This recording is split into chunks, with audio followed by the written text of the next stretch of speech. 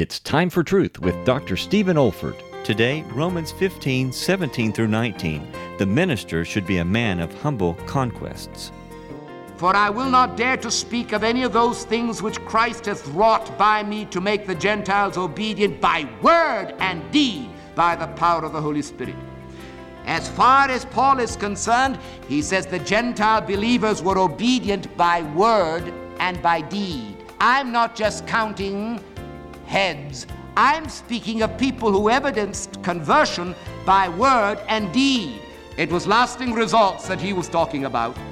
Every city he went into, he had to cry with Zechariah, not by power, nor by might, but by my Spirit, saith the Lord of hosts. If God is going to break into this dark place without any of the various things we know today in the machinery of evangelism, lone man standing in a dark city, he had to just trust God to break through.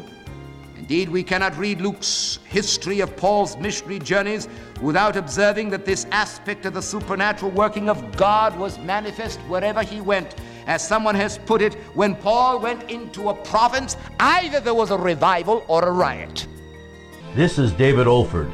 You have been listening to a message from God's Word delivered by my late father, Dr. Stephen F. Olford, who went to be with the Lord in the year 2004. If you wish to learn about our online resources or learning events at the Institute for Biblical Preaching, our web address is olford.org. That's olford.org. You also may want to benefit from our online video training on expository preaching, which can also be found on our website.